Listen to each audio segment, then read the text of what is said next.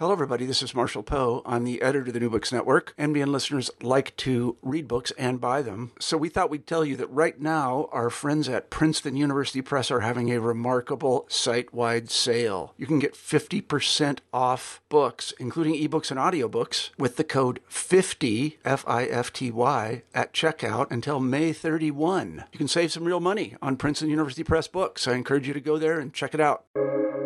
Welcome to the New Books Network. Welcome everyone to New Books Network. I'm Jadum Salonkamer, the host of this channel, and today I'm here with Professor David Constant to talk about his book, The Origin of Sin, Greece and Rome, Early Judaism and Christianity. Now, I think this book is a very interesting and important work. This has 4 chapters, and each chapter delves very deep into the subject matter, that is the Greco-Roman world, the Hebrew Bible, the New Testament, and the church fathers and the rabbis. So this book is a very in-depth discussion on all these topics and and also specifically on the very idea of sin itself. So I believe that the listeners will love this conversation, but also at the same time will learn a lot from this conversation. So let me straight away go to the author himself, that is Professor David Constant, and ask him the initial question, that is, tell me something about yourself. Yeah. I will give you a little bit of background. I did my undergraduate work in mathematics, and I changed to ancient Greek and Roman life only late in my career, but I have been doing that now for 60 years, so I'm familiar with the territory. I have always had an interest in the social background to literature. For me, the study of literature and of antiquity, classical antiquity generally, is a branch of anthropology. Just as we think of myths as reflecting not just good storytelling, which they are, but also tell you something about the values and problems of a culture, so too does their literature, which can be regarded as a kind of written form of myth. Storytelling, whether it's historical or any other sort, even philosophy. So I look at what the concepts are.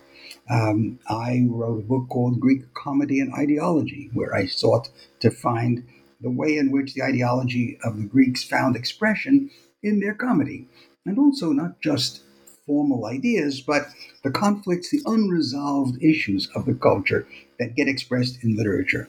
Well, from there, I've studied from the beginning both philosophy and literary works side by side.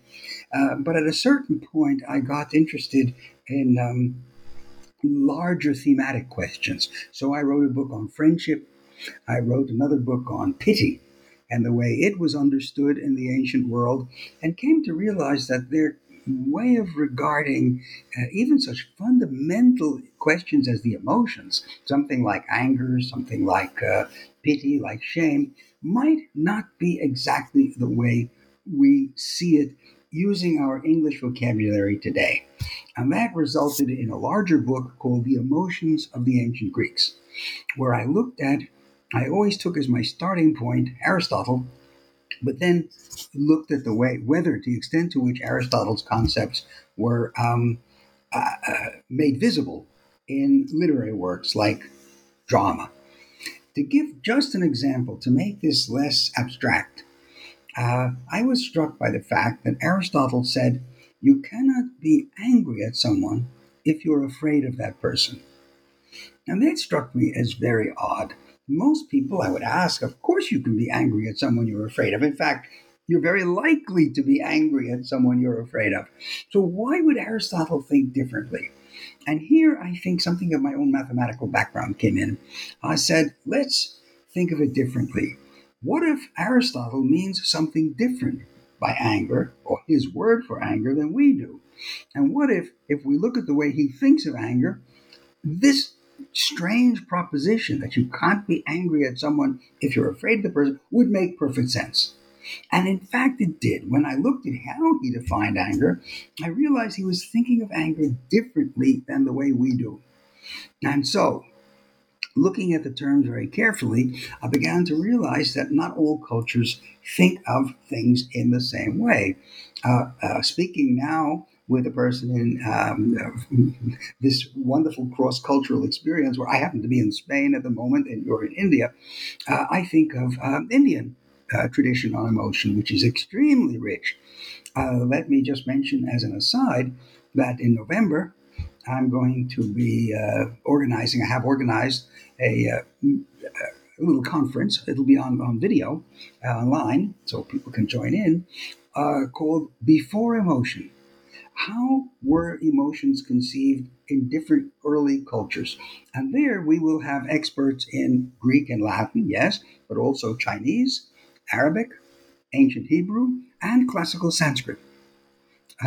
So there will be this question, and I already have a version of the Sanskrit paper. It's fascinating in showing how ancient Greek Sanskrit terms, like ancient Greek and Roman terms, do not map perfectly well onto modern terms, and we should be aware of the differences. Well, that's all kind of a long background to the fact that I continued this work by looking at some other concepts. For example, forgiveness. Did the ancients have a notion of forgiving that is similar to the one that we think of forgiving today? I was working together with a colleague from philosophy who was writing a book on forgiveness, and it occurred to me as I read his work and other works that the ancient Greeks and Romans didn't really have a concept that closely corresponded to our own. And so I wrote a book called Before Forgiveness: The Origins of a Moral Idea. And this is taking us very close to sin, because forgiveness and sin is going to turn out are very closely related. So when I looked at ancient forgiveness, I asked two questions. I said, one or two parts to a definition. The first one was, you only forgive somebody if they have done something wrong. We never say, you never hurt me in any way and I forgive you. It'll make a lot of sense. And also, we forgive people when they apologize. When they say, I really was mistaken. I did something out of a wrong perception of things. And now I've changed. And now I understand better. And in some sense, I'm a different person. That's not the way the ancient Greeks looked at it. They used words that today in modern Greek mean forgive. But for them, it was more limited idea. It was more similar. So Aristotle says we only forgive things that are done involuntarily. Well, but if something's done involuntarily for us, you don't have to forgive it. It was not an error in the first place. So obviously, Aristotle by forgiveness means something like excusing, which is different.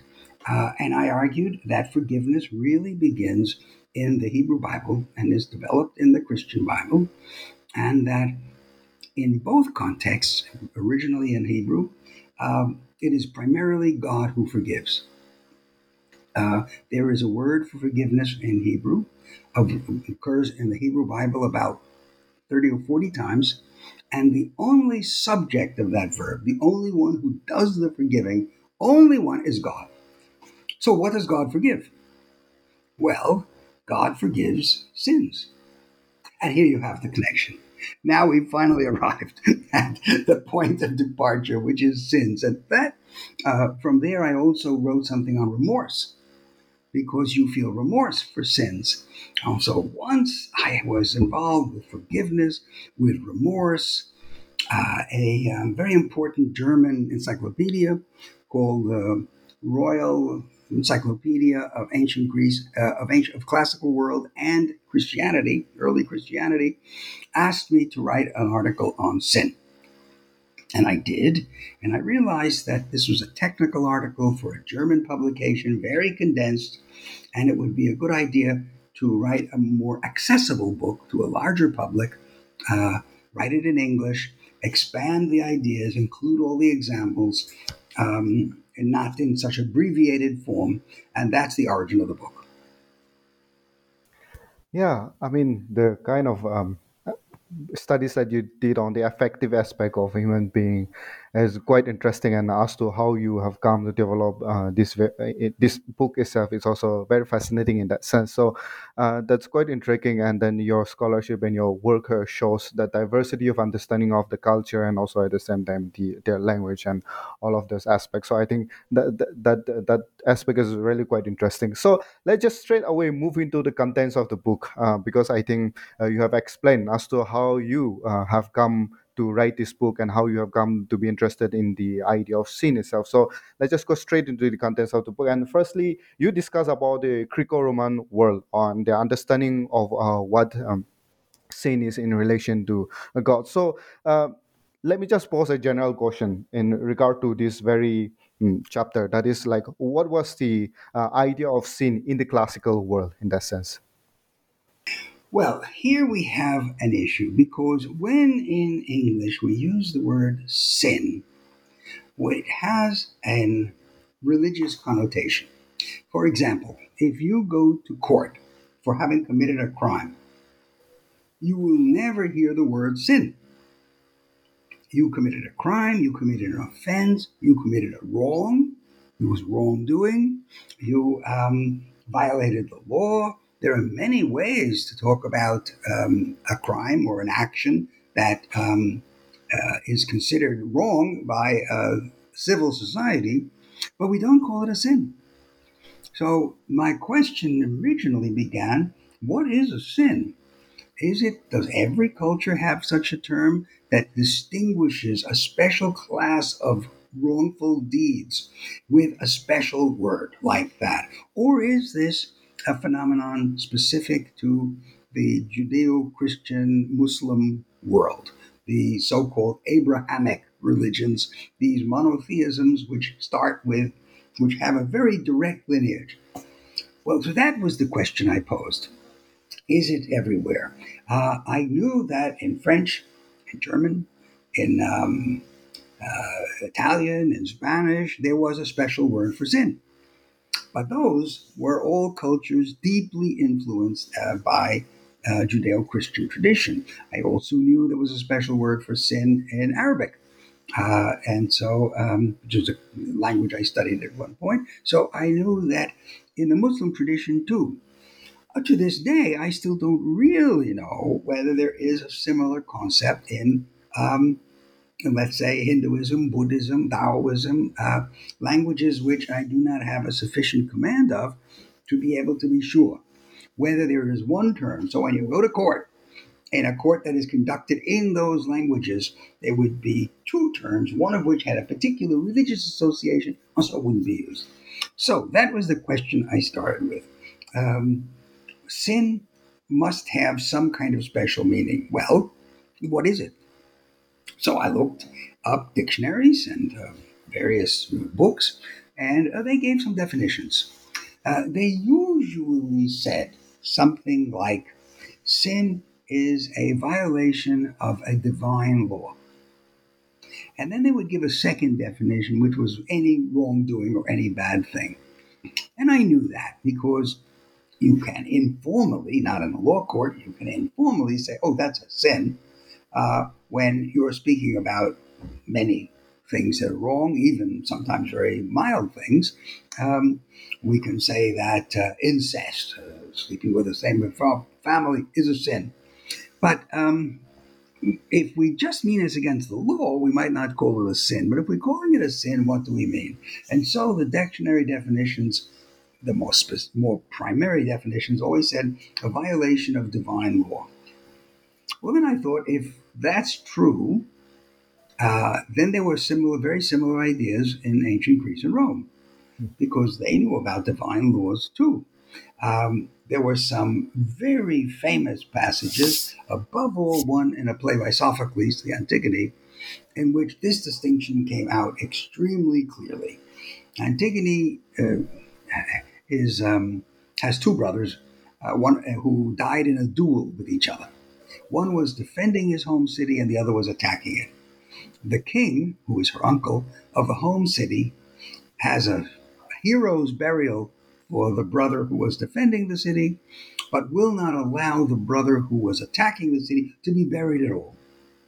And Antigone, the young lady, who is the sister of both of these brothers, says this can't be right. It is a divine, unwritten law laid down by the gods that you must give burial, especially to family. And so she violates the law of the king, and the king sentences her to death. So she has very clearly stated there are decrees by human beings, she says. Those decrees don't count as far as I'm concerned when it's a matter of divine law that I would be violating. And so I looked around, how many examples are there of this tension between divine law and human law?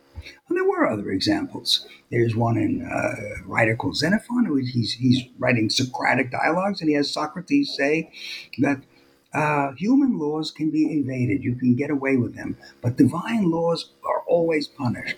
So he has a distinction, and he tells us what some of those laws are.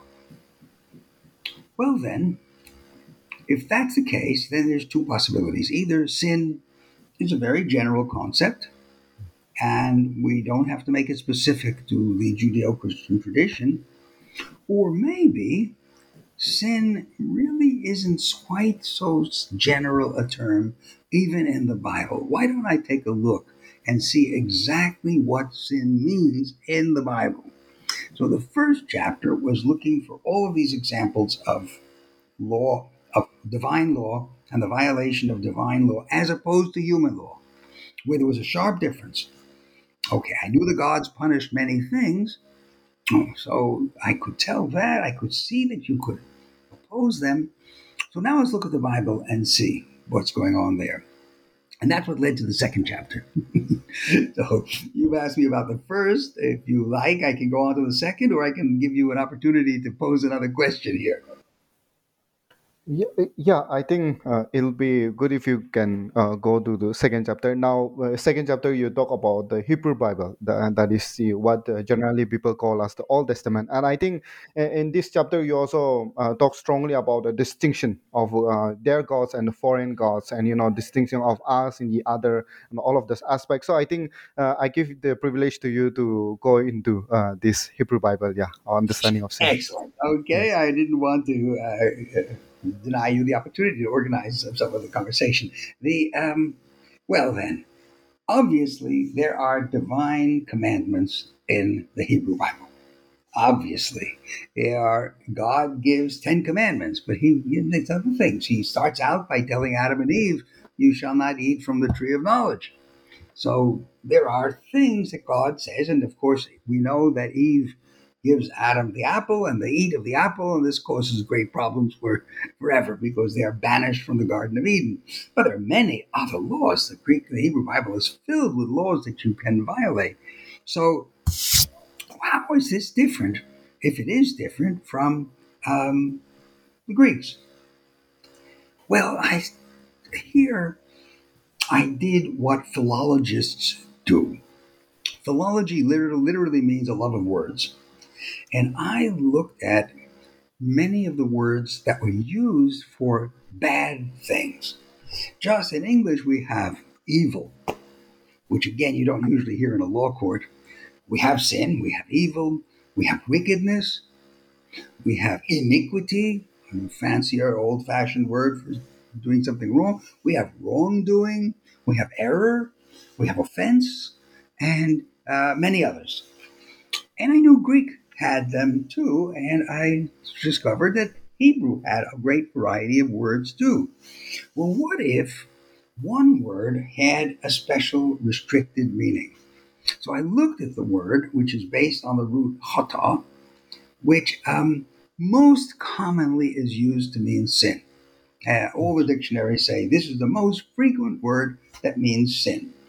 And some of the more literal Bibles will translate this as sin, but other words as evil, wrongdoing, and so on.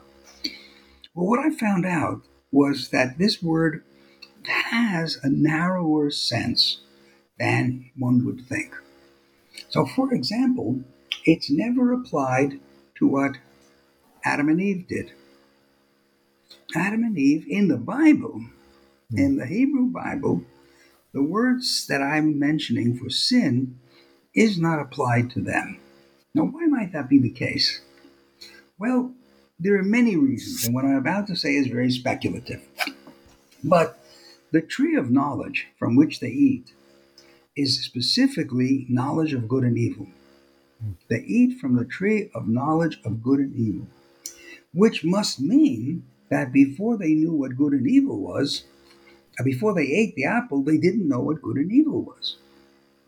Well, if they don't know what good and evil is, how could they sin? Of course, they disobeyed a commandment. That much is clear. They did. They did wrong. But they did wrong in a pre-moral way. And so I compared them to children. If I tell a child, don't run out in the street, and the child disobeys, of course, I know why I want to protect the child. I will very, very strongly discipline a child so that it doesn't run carelessly into a street where there are cars. But I wouldn't say the child committed a sin. It disobeyed, which is different. Even a dog can disobey when they understand instructions. So there maybe there was some consciousness in the Bible of sin as having a more restricted sense than either doing something wrong or disobeying God. Maybe there was more to it. And as I looked more carefully, I found that sin was applied above all in cases where there was a violation of the covenant between the Israeli people and their God. Now, this requires a bit of history because the Jews, the Jewish people, the Israelites, don't have the covenant from the beginning. They only have the covenant when Moses gives them the Ten Commandments and they make the covenant with God. So earlier uses of the word might be a little bit more flexible.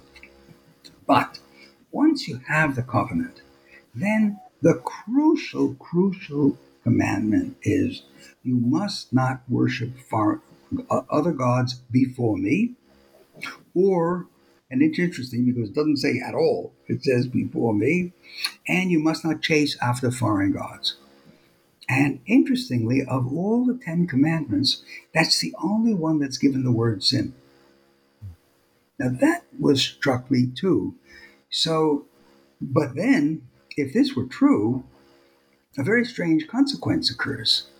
Because if it's true that a sin is to violate the covenant by chasing after foreign gods, then only people who have a covenant can sin. This would mean that the Israeli people can sin, but the other people can't. And then that makes sense because, of course, if non-Israelites are worshiping other gods, they're not foreign. They're not foreign to them. They're their own gods. And I found passages where it was okay to worship foreign gods as long as you included Jehovah. Included if you were non-Israeli. If you were Israeli, then it was completely different. Then worship of foreign gods, any god other than Jehovah, was clearly condemned. And what's more, the language of sin was applied again and again to this kind of violation. So could it be that the Hebrew Bible, among all its different traditions and strands and editions and along its whole long history, preserved a curious, very rich sense that there was a certain kind of behavior that was sinful, and it wasn't just any wrongdoing, and not even any wrongdoing of any violation of God's commandment, but it was this very specific thing. And so that's what I discovered, that yes, there seems to be, with a few minor exceptions, this distinction between sin and other forms of wrongdoing, evil, badness, wickedness. Now that would mean that the word for sin is not applied to things like murder, incest, adultery, all those terrible things, which are bad.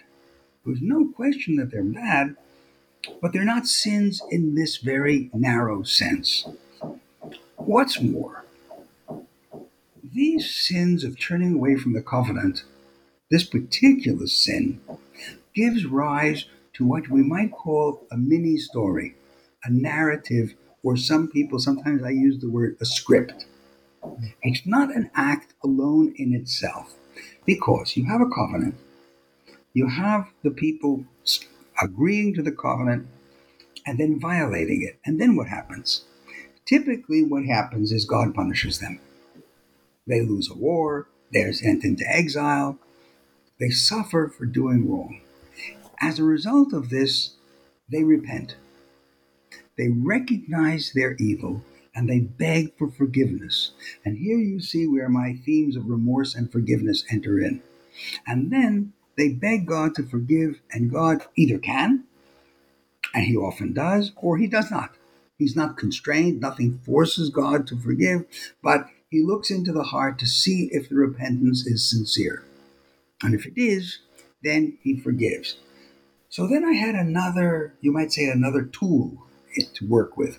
Not only did I see sin in connection with a violation of the covenant, but I also saw it as having a particular connection to repentance and forgiveness.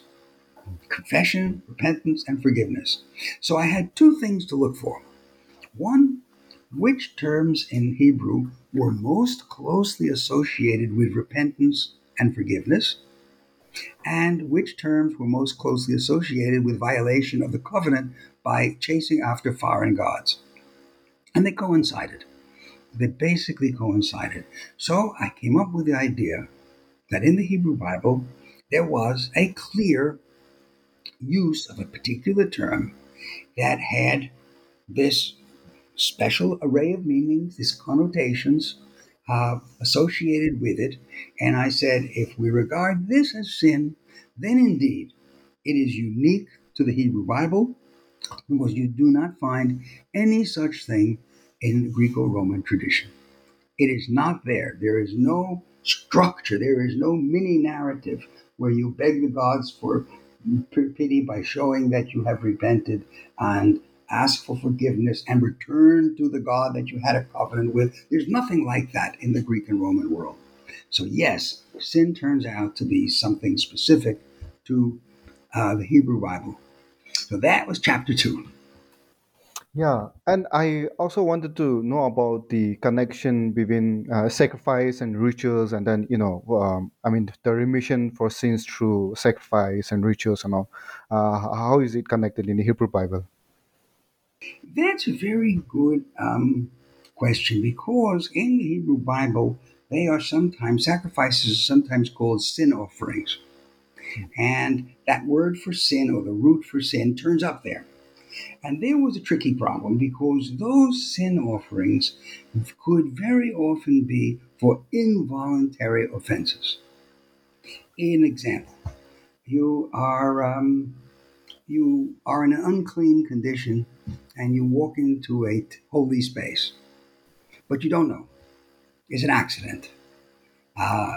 You've done something wrong. It's a ritual transgression. And these exist in Greek and Roman culture too. So, how do you atone for these? Do you repent? No. Do you have the structure of forgiveness after confession and remorse? No. What you do is you take a chicken, a bull, or a sheep, and you sacrifice them. In other words, it's a ritual act to eliminate the pollution. And so I discovered that on occasion, some of the sin vocabulary could be associated with very specific types of accidental, usually accidental, violation of ritual laws, which were atoned for not by forgiveness, but by a ritual sacrificial practice. And that meaning I had to put in brackets, because that obviously was in a different category. So sacrifices of that sort. So, for example, when you have the Jews worshiping foreign gods, and then God punishes them, and then they repent, you don't have sacrifices. That's not what they do. They have to show a change of heart. So it's one thing to have a sacrifice for an unintended ritual violation. And yes, in the early texts, especially the Pentateuch, the five, you do get that business of sin or some were guilt offerings. But I think they occupied a very special space. They were understood to do so. And so there'd be two types of offenses: ritual offenses, very often unintended. They could be intended, but not accidental entirely, but very often unintended. They were redeemed by sacrifice. And then there were genuine offenses against the covenant by chasing after foreign gods. And these could only be redeemed by confession, repentance, and the hope for forgiveness. And that was the structure of the sin pattern. Yeah, that's quite interesting. We have come from the divine law and human law, discussion of divine law and human law, to the covenant where we talk about confession, repentance, and forgiveness.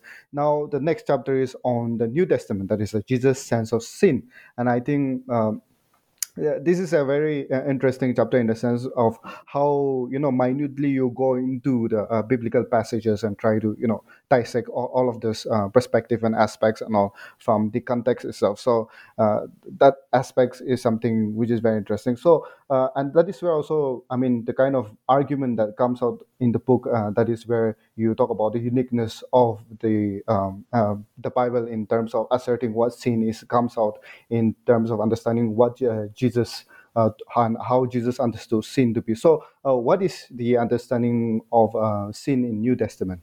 Yeah. Well, that's the next step, and you're absolutely right. Here we have, and it's a very complex case, the New Testament as we have it is in Greek.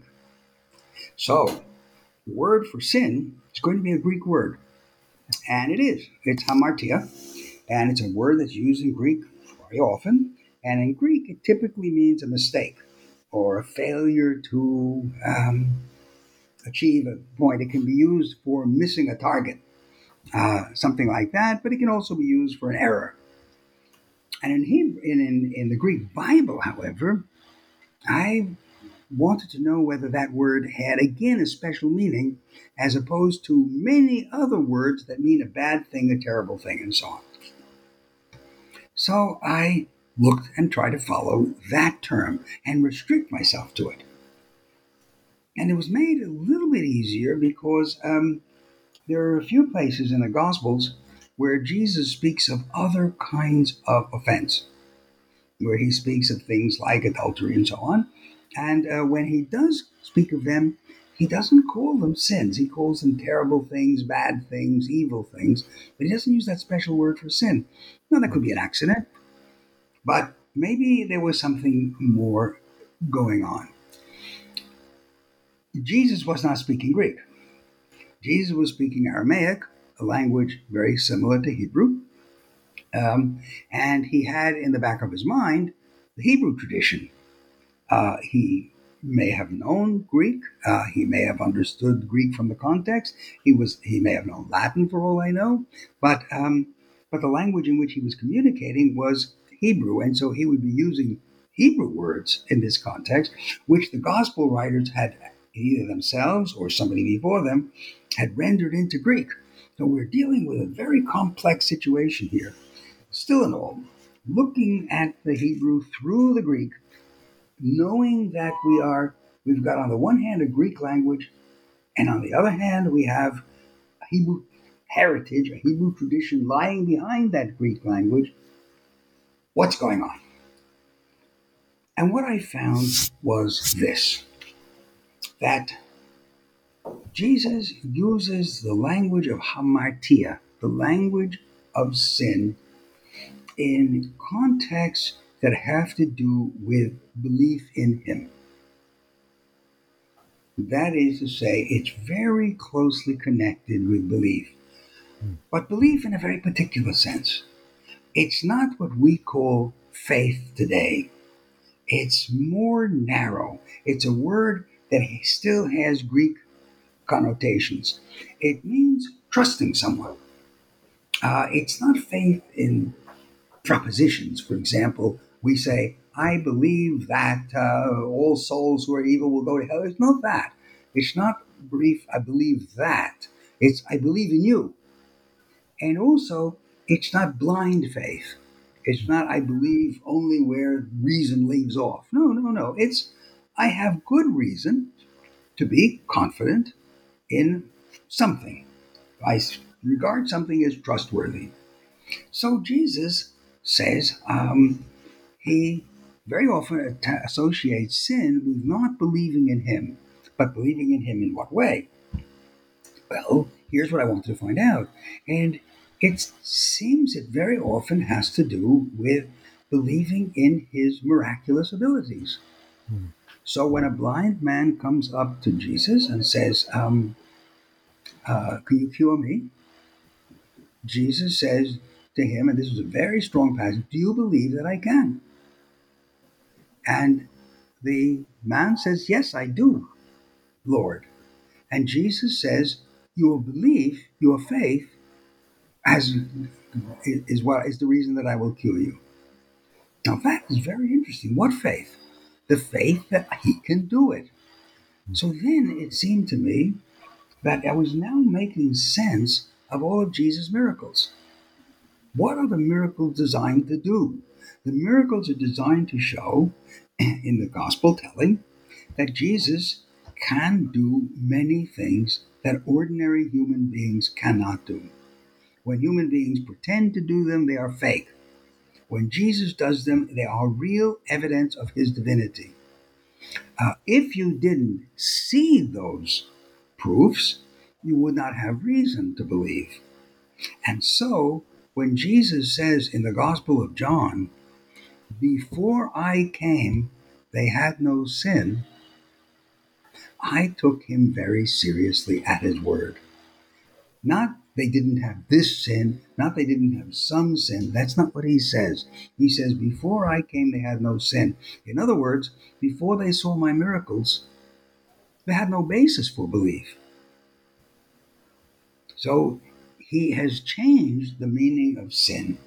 From now on, sin is going to mean a change of heart whereby you realize that something very new has happened in the world. God, in a particular form, has manifested himself on earth in a human form, in a strictly human form. He's human. He can die. He can suffer. He can cry, as he does when Lazarus dies. But he can not only cry, he can resurrect the dead. He can cure blindness. He can cure lameness. He can tell a man, get up and walk. And the man will get up and walk. And he can do one more thing. He can forgive sins. And here I looked very closely at the famous passage told in several Gospels, in all of them, of the paralytic man whose friends bring him to Jesus' house, where Jesus is staying.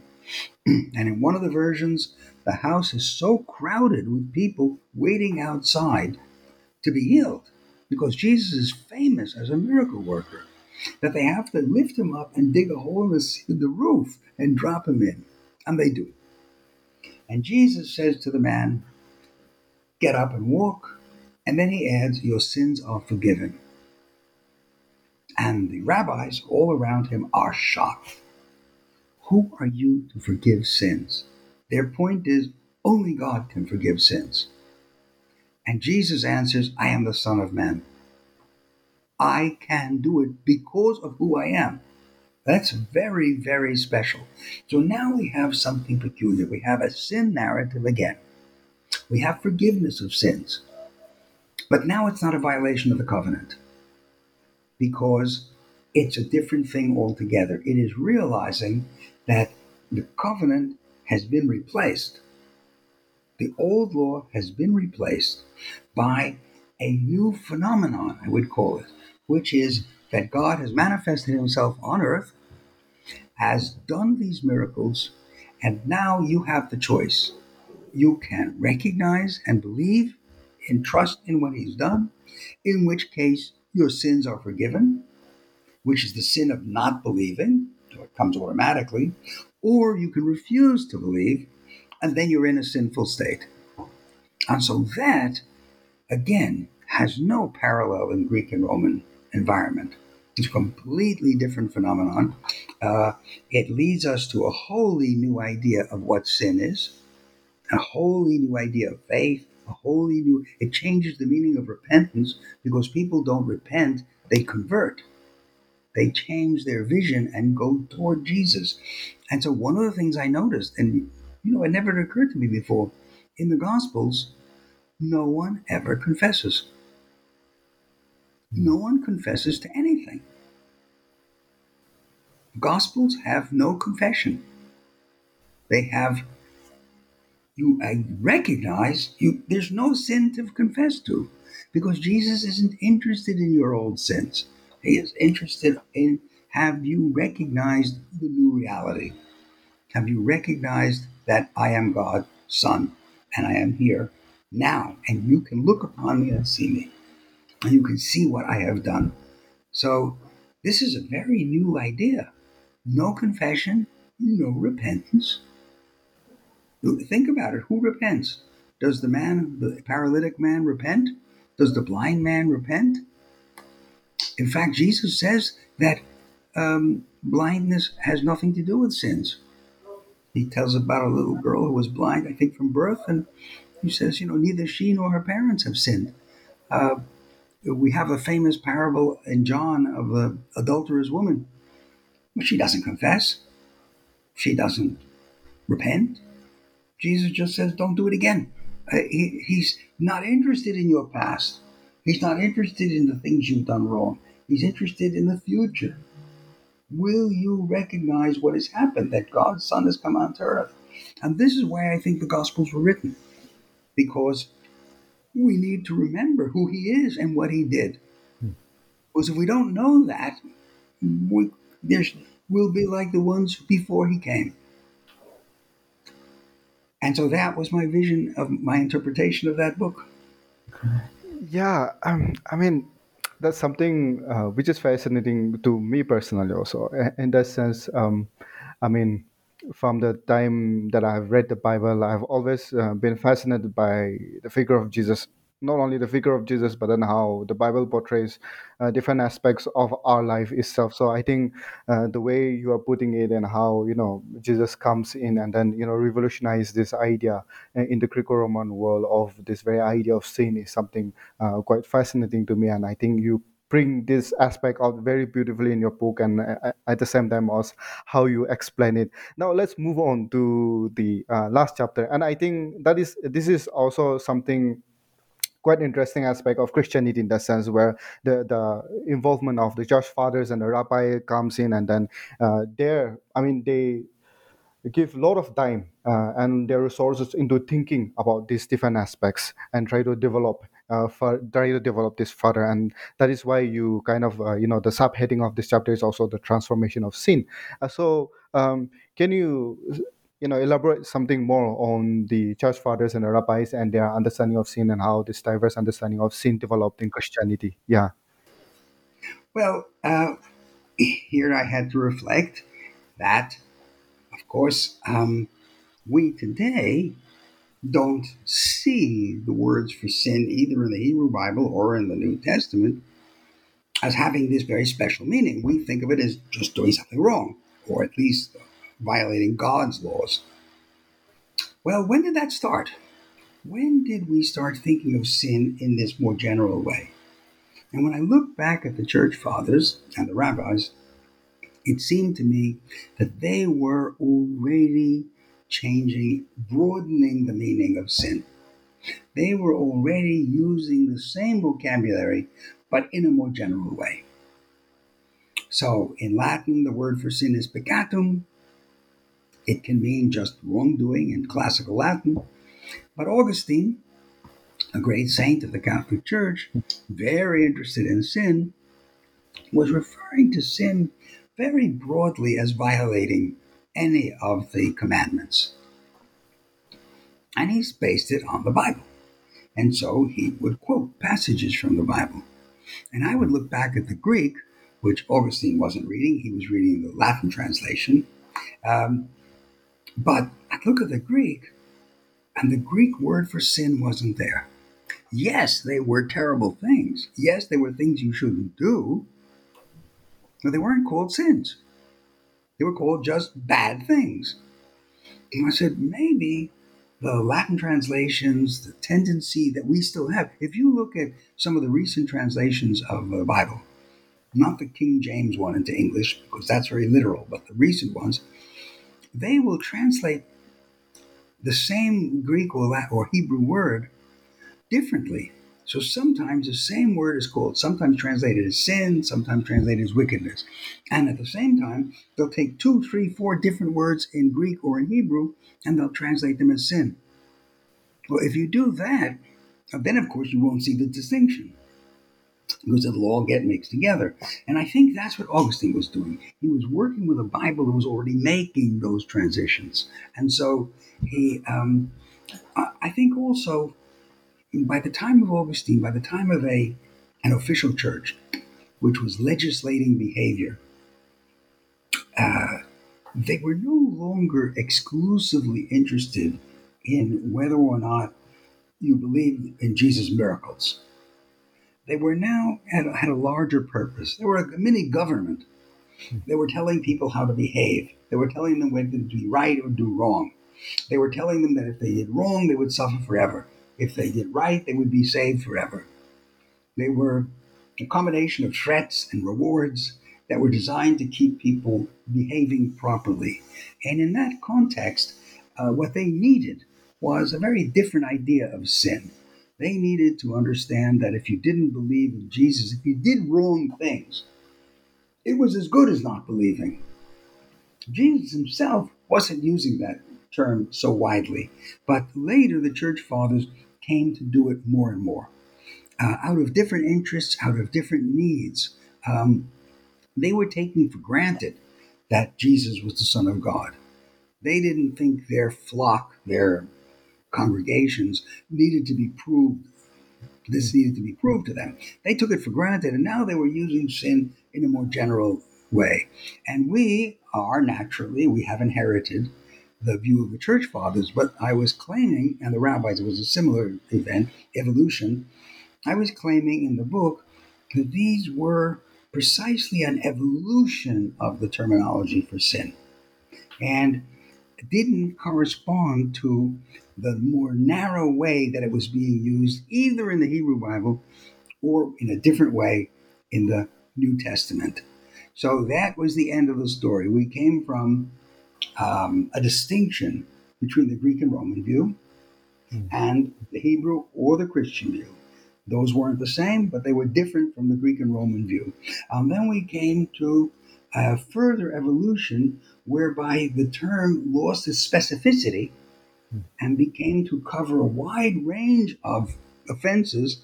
But if it did, then the difference between Greeks and Romans and the Hebrews and the Christians were no longer valid, because you could find that kind of offense on both places. So the book came round to this kind of conclusion. Yes, yes. One of the discussion here in this chapter is also about that got me also was about the original sin. So, where does this idea come from, and what is this idea, and how is it developed? Yeah, Yeah. this is a very complicated, as of course you know, and I'm sure most of the people who are listening to this podcast will know, is a complicated question. It is almost always associated with a very specific passage in Paul's letter to the Romans, where he seems to be speaking of an inherited sin.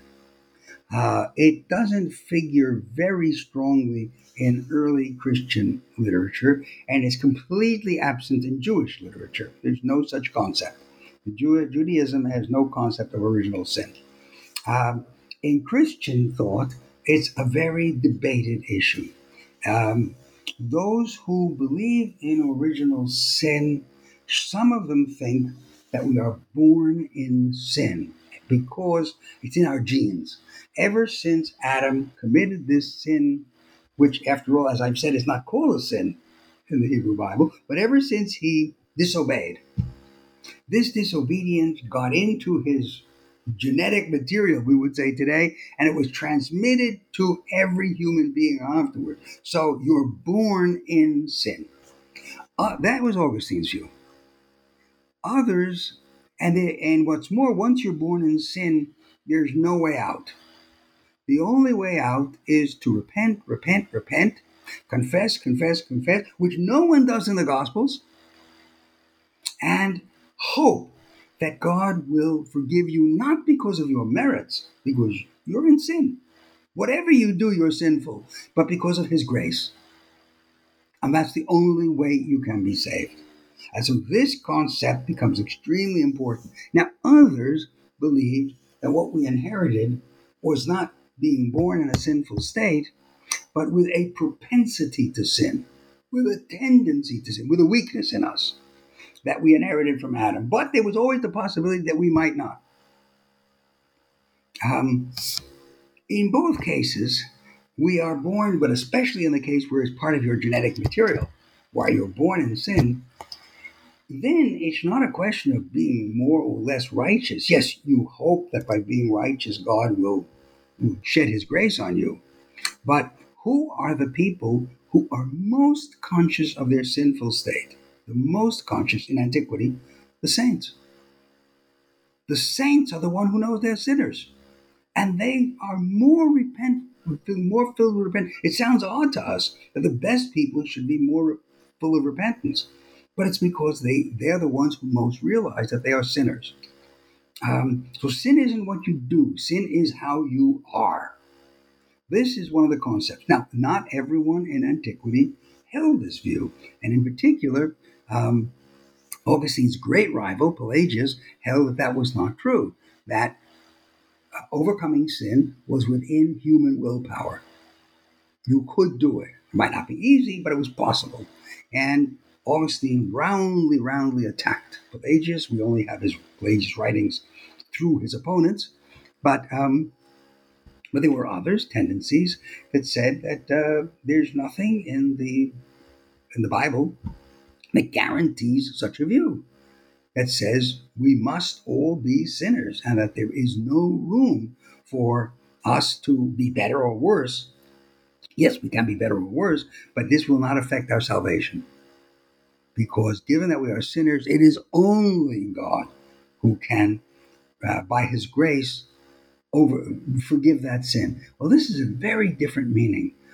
And I did go into that in the book. I looked into the ways in which this concept was developed. I don't think it was a necessary path for Christianity to take.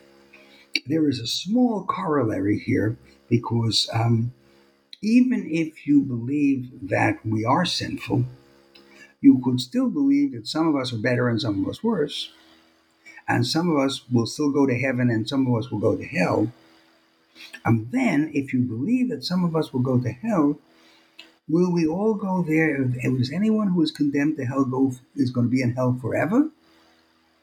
Or is there a way of getting out of hell? By what? By learning, by being punished, by repenting afterwards. We today think that there's purgatory, which is a kind of quasi-hell. So some go to purgatory and they can get out, but others go to the strict hell and they'll never get out.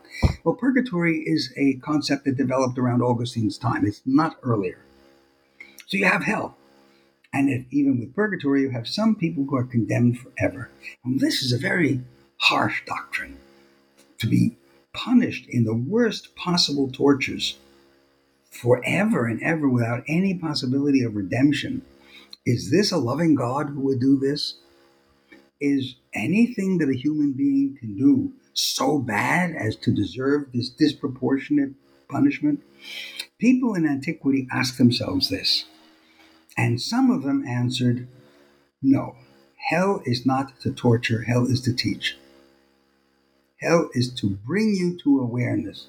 And if you're very bad, it can take a long time, but that's its function.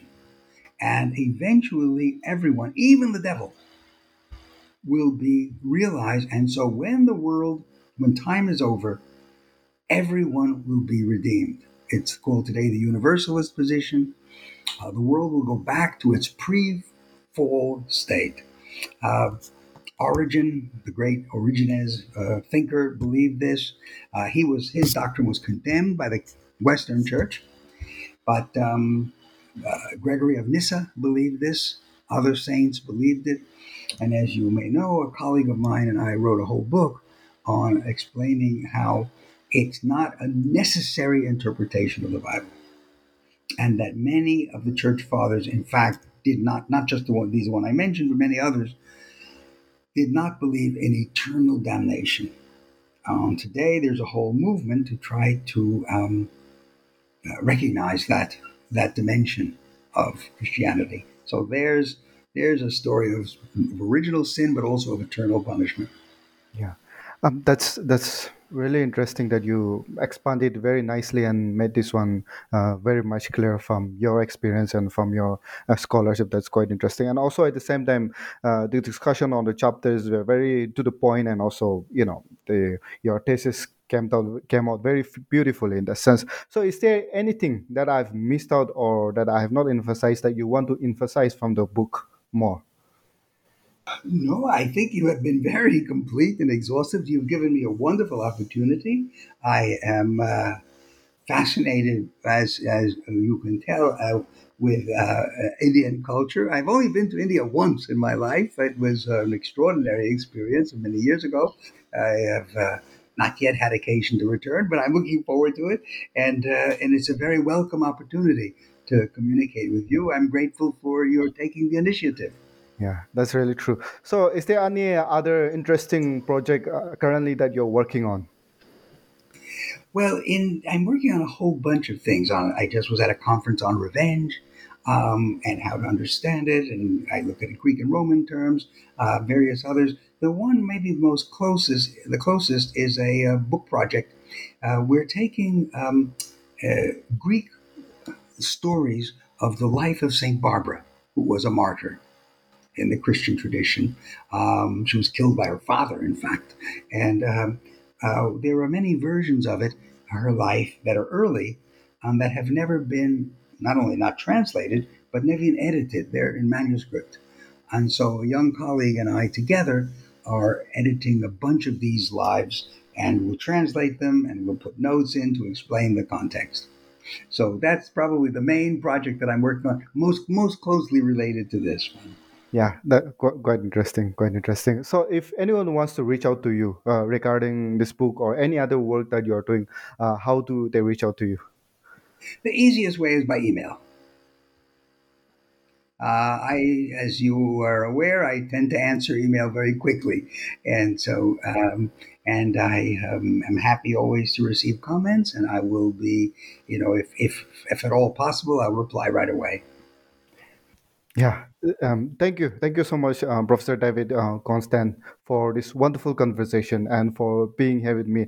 I will encourage the listeners to really go into this book and into this fascinating scholarship, and more than what Professor David Constant has said, even though he has put this one very beautifully in his words. But also, when you read the book, I think the book will be again much more richer, and the book goes very in depth into discussing all the minute details. So I would encourage listeners to get hold of the book and then go through the book. And thank you, Professor David Constant, for being here, and have a nice time ahead.